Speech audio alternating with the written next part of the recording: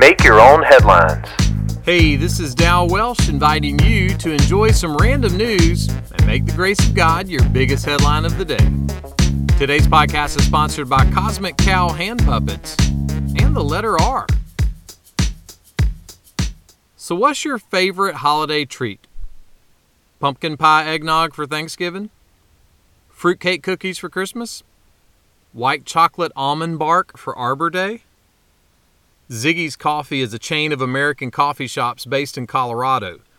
To mark the 4th of July holiday, they have a limited time treat they call a firecracker blender. It's a cold beverage you can get with or without coffee, and it has chocolate and strawberry flavors, topped with whipped cream and popping candy. Yeah, I guess you could say it's a holiday treat that really pops. What do dragons like to eat with their soup? Firecrackers. What do you call it when a ghost shoots off firecrackers? Bamboo. There's a sentence in the Bible that you don't have to wait for a holiday to enjoy. It's from the Christmas story, and it's about the wise men. This is what Matthew records.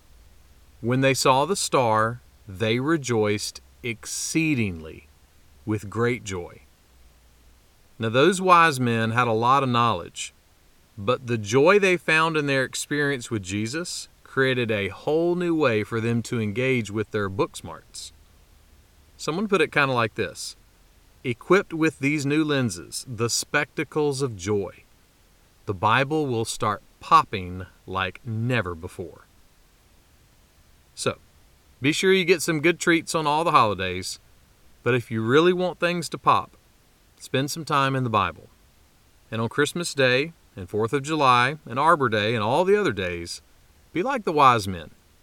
Find your deepest, greatest joy in Jesus. Make that one of your headlines today. Make Your Own Headlines is a little smidge of encouragement from Holland Avenue Baptist Church. Tune in Monday to Friday wherever you listen to podcasts. You can find my Sunday messages by searching Holland Avenue on YouTube or Apple Podcasts. And for more positive resources, check out hollandavenue.com.